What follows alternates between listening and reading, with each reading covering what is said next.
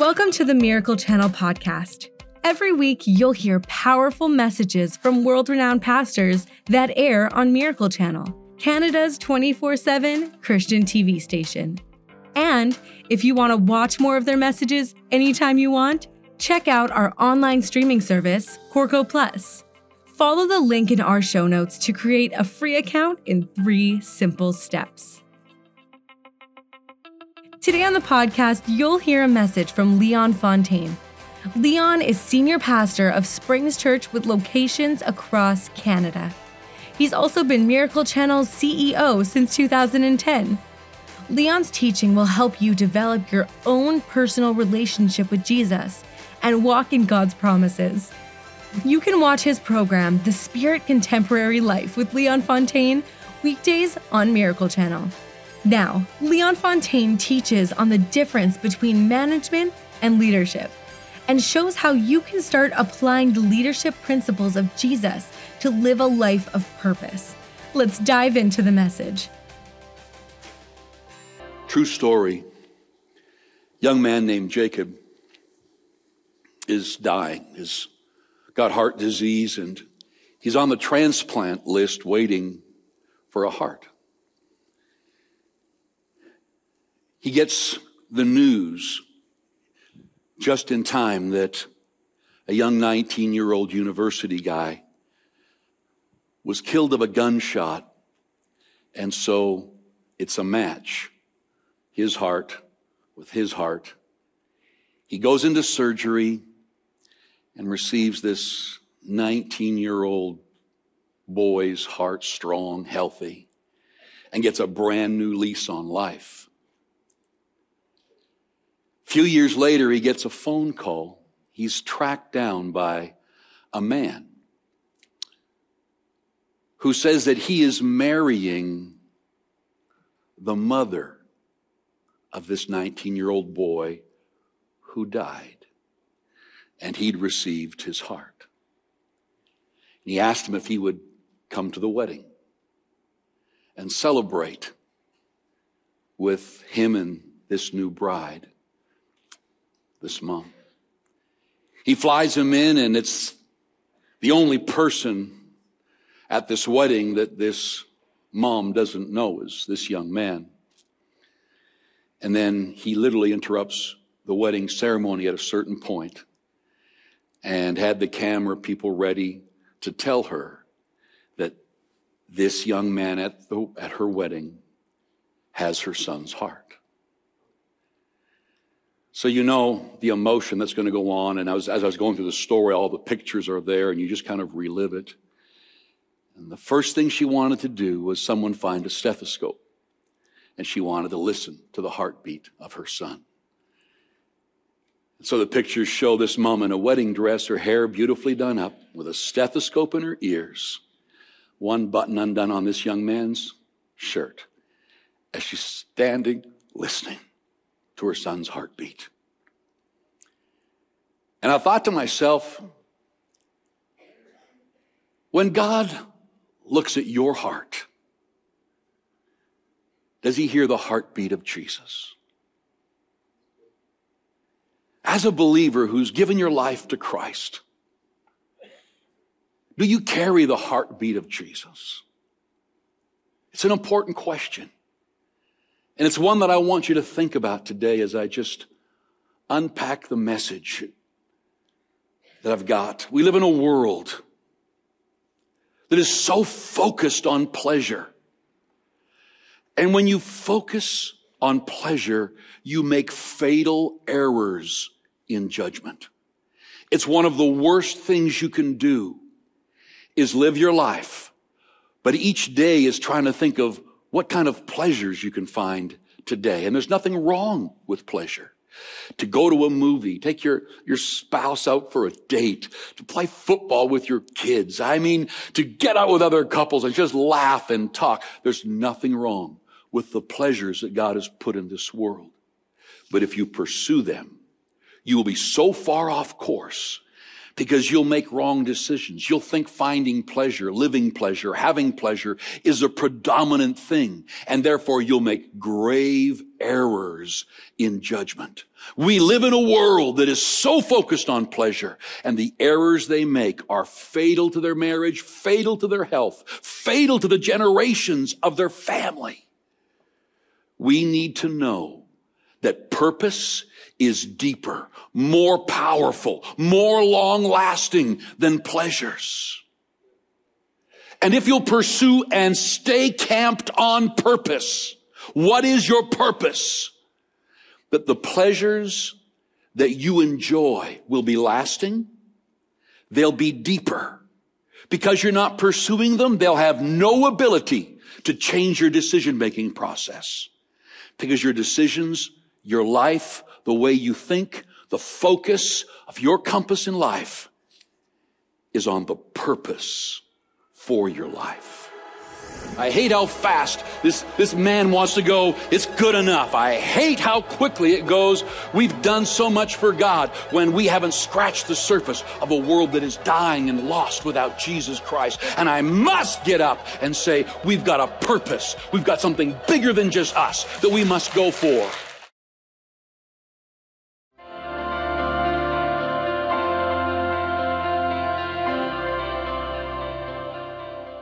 I'm always thinking, praying, always starting messages. And I was doing one on business as I was doing this one for the church service today. And I was reading through the difference between leadership and management. And how that so many people get stuck in management.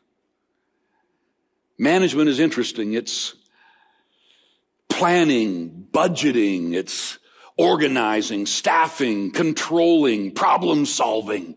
All of these things are management. And most people are stuck in managing their lives over and over where it is. There's nothing wrong with that. We all need to manage well. I teach management all the time. I think it's missing principles in most Christians today. But leadership is different. Leadership is a vision that looks out into the future. It aligns yourself with your vision. It inspires you, the people in your family, people around you, to go for it. It takes on the obstacles and it goes through because you are in leadership mode. And if you don't get in leadership mode and you stay in management mode, you simply remanage where you are for the rest of your life. What's your dream for life? Well, it takes you, if it takes you 30 minutes to tell me your dream, you don't have one. It ought to take you a few sentences to literally just say, and I don't mean get deep and get spiritual. I just mean, where are you going? Well, I don't know. No, wrong. But we don't live our lives managing, remanaging, better managing, problem solving, new systems, better systems for the same old life you've always had. That's like Groundhog Day with new systems. Leadership is crucial. Leadership deals with the issue as well as what is your purpose. What's the purpose that you have put? And most people, the purpose is pleasure. Most people, it's just to enjoy myself. If I ask parents about their kids, what do you want for your kids? The mistaken thing that comes out 90% of the time is, I just want them to be happy. Huge mistake. It teaches your kids to pursue their happiness, which is found nowhere in the Word of God. We must figure out our purpose.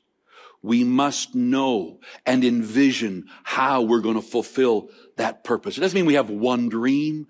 I've got a dream that is foremost for my relationship with God, my marriage, my kids, Springs Church, for holidays, for finances, to be just vision-filled, to be looking forward as to where you're going. Don't make the mistake of thinking pursuing money that you're new and good at it. We got a planet full of people, more millionaires being made than ever before, more billionaires being made than ever before. One day opening up the stock market and someone can move $12 billion the other day. Money, come on. Really? Money? how about you in a world filled with marketing and social media and Instagram and Facebook and how to get your products out there and how to get known, and your name's got to be on everyone's lips and everybody knows your name. And we live in this marketing world, but yet John the Baptist gives us a key to being great when he says, I must decrease that he could increase. Like what you hear? You can watch more messages from Leon Fontaine on Corco Plus, Miracle Channel streaming service. Corco Plus has thousands of ministry programs in the Christian Living section. Every week, we take your favorite speakers and curate messages into topic-based playlists. You could watch a playlist on marriage, forgiveness, or your destiny, and hear hand-picked messages from speakers like Brian Houston, Levi Lisco, and so on. Go to Corco.com to sign up for your free account in 3 simple steps. That's CORCO.com. Corco Plus programming is available to Canadian residents only. You know, the Bible's got some unbelievable principles. It doesn't mean you should decrease in love. It doesn't mean you should decrease in finances. It doesn't mean you should decrease in doing great things for God. But if you focus on pleasure or you focus on you, going to get my name out there. We're going to get my brand everywhere. We're going to get this thing. Listen, I understand how to work it, go for it. Marketing, advertising is crucial. I'm not talking about how you do it. I'm talking about the attitude of your heart when you do it. Is that your purpose? If it's just one of the ways you manage, and great. But if it's your whole purpose, there's nothing that's going to take you on a trip to depression faster than looking after your own brand, your own you, what you look like, what you sound like, what people think about you. Today I want you to seriously consider some things. Don't become complacent. If you were to ask me, Leon, what's the biggest battle you fight? I would tell you without hesitation, it's complacency. I fight it every day of my life. I hate it. I hate how fast this 54-year-old body wants to nap. I hate how fast this man wants to go, it's good enough. I hate how quickly it goes. We've done so much for God when we haven't scratched the surface of a world that is dying and lost without Jesus Christ. And I must get up and say, we've got a purpose. We've got something bigger than just us that we must go for.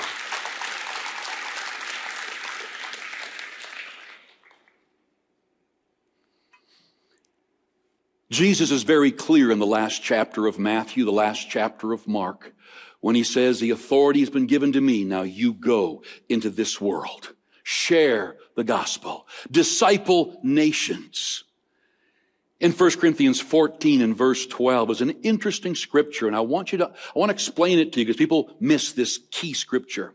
It says, even so, since you are zealous for spiritual gifts, and I am, I want God to use me with gifts of healings. I want God to use me with a word of knowledge to show me who to talk to. How can I change someone's life? I want gifts of miracles flowing in my world. And all of these gifts were not designed to just work in church. In fact, they weren't designed for the church. They were designed for the streets. They're designed for your marriage, your business, to keep you safe, to protect you, to bring healing when disease pushes against you, to protect you when someone's moving in on you, to raise you up business-wise, raise you up financially. When we talk about the spiritual gifts, it wasn't designed for us all to be weird in church. These spiritual gifts are to help us in all that we do in life so that we are supernatural people. And it says, here's the purpose for them. Let it be for the edification of the church, that you seek to excel. Where are you excelling? The word edify means to build it up. Are you helping to build his church? Are you rolling up your sleeves and saying, hey, where can I help? One of the things I love about Springs Church is the lack of ego that exists in the volunteer teams. We've got doctors in nurseries, millionaires parking cars. When you ask them why they do it, when they pay someone to do it in their businesses, it's because this is their family. And when you're home, you don't mind doing anything. It's your house. It's your home. You are called to use the spiritual gifts to edify, to get the church of Jesus Christ moving, to build up his church, to build up the people around you. It's not about you getting you to where you think you should be.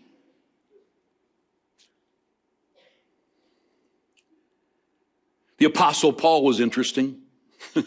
In Galatians 1:13, he says, "For you heard of my former conduct in Judaism, how I persecuted the church of God beyond measure, tried to destroy it." He was locking up women, locking up men. I mean, he was responsible for murders of God's people. God got a hold of him with a bright light, knocked him off his horse, and said, "Paul," he said, "Yes." He said, "Why are you persecuting me?" And Paul's thinking, who you? You see, when people come against you as a believer, they come against the church of Jesus Christ, because you are the church.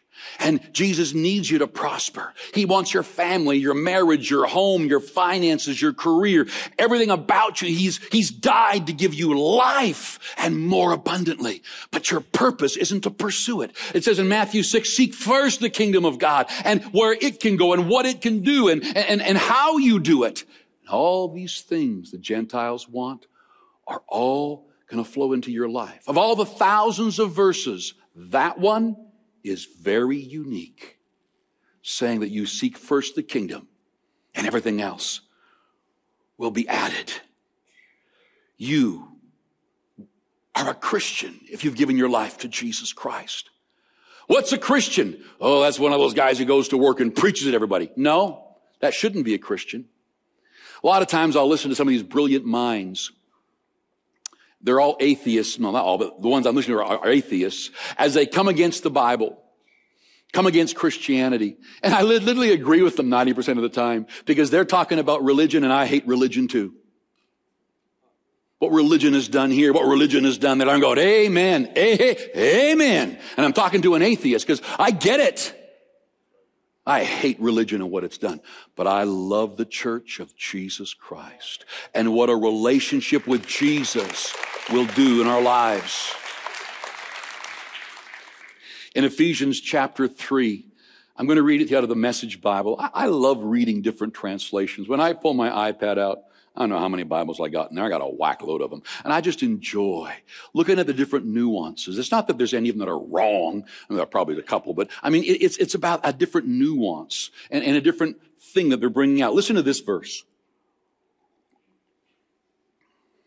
Paul says, my task is to bring out in the open and to make plain what God, who created all this in the first place, has been doing in secret, behind the scenes, all along. Do you know what's going on in the Church of Jesus Christ today? Is shocking the devil. Oh, in North America and Canada, there is this big media blitz to leave out all Christians are the most persecuted people on the planet. More martyrs in Christianity than any other denomination. They'll never mention that. But I get with the world's big leaders of countries and denominations. And when we sit down and begin to look at the world and divide it up and what is happening here and what is happening there, and we see the church needs to recognize the greatest revival we've ever seen is going on. I've spoken with people that have baptized hundreds of thousands of Muslim men, but they'll never let their name go on. They don't want what they do going out there because we're living in a world where it makes CNN. The world knows how it's happening. So be quiet. And there's just wonderful, beautiful things going on, but that we're not aware of. We need to recognize that from the beginning of time, God's had a secret. And his secret was he would have a people. And this people would be a people who would be filled with his spirit, who would walk into government and business, walk into church, walk the streets, and the presence of God would be upon them as never before. Jesus was the firstborn. And he's saying here, my task is now to bring out this mystery and let him know, you're the church. Oh, who's that? You! And you're called, appointed, and anointed to rise up and to do incredible things. And don't do them in a religious, stupid way, but in a spirit contemporary way. Contemporary and relevant, not condescending or weird, but yet spiritually alive. And that it's an attractive force to the world. In John 4:34-35, Jesus said, my food is to do the will of him who sent me and to finish his work. Let's stop right there. My food, my sustenance, my energy, what gives me strength, what causes me to grow, what raises me up is to do the will of him who sent me. Thanks for joining us today. Make sure you subscribe to this podcast to hear more great messages from inspiring teachers like Leon Fontaine. Rate this podcast and write a review if you haven't already. And share this message so others can be encouraged by this teaching too. So subscribe, rate, review, and share. We hope you were inspired by today's message. God bless.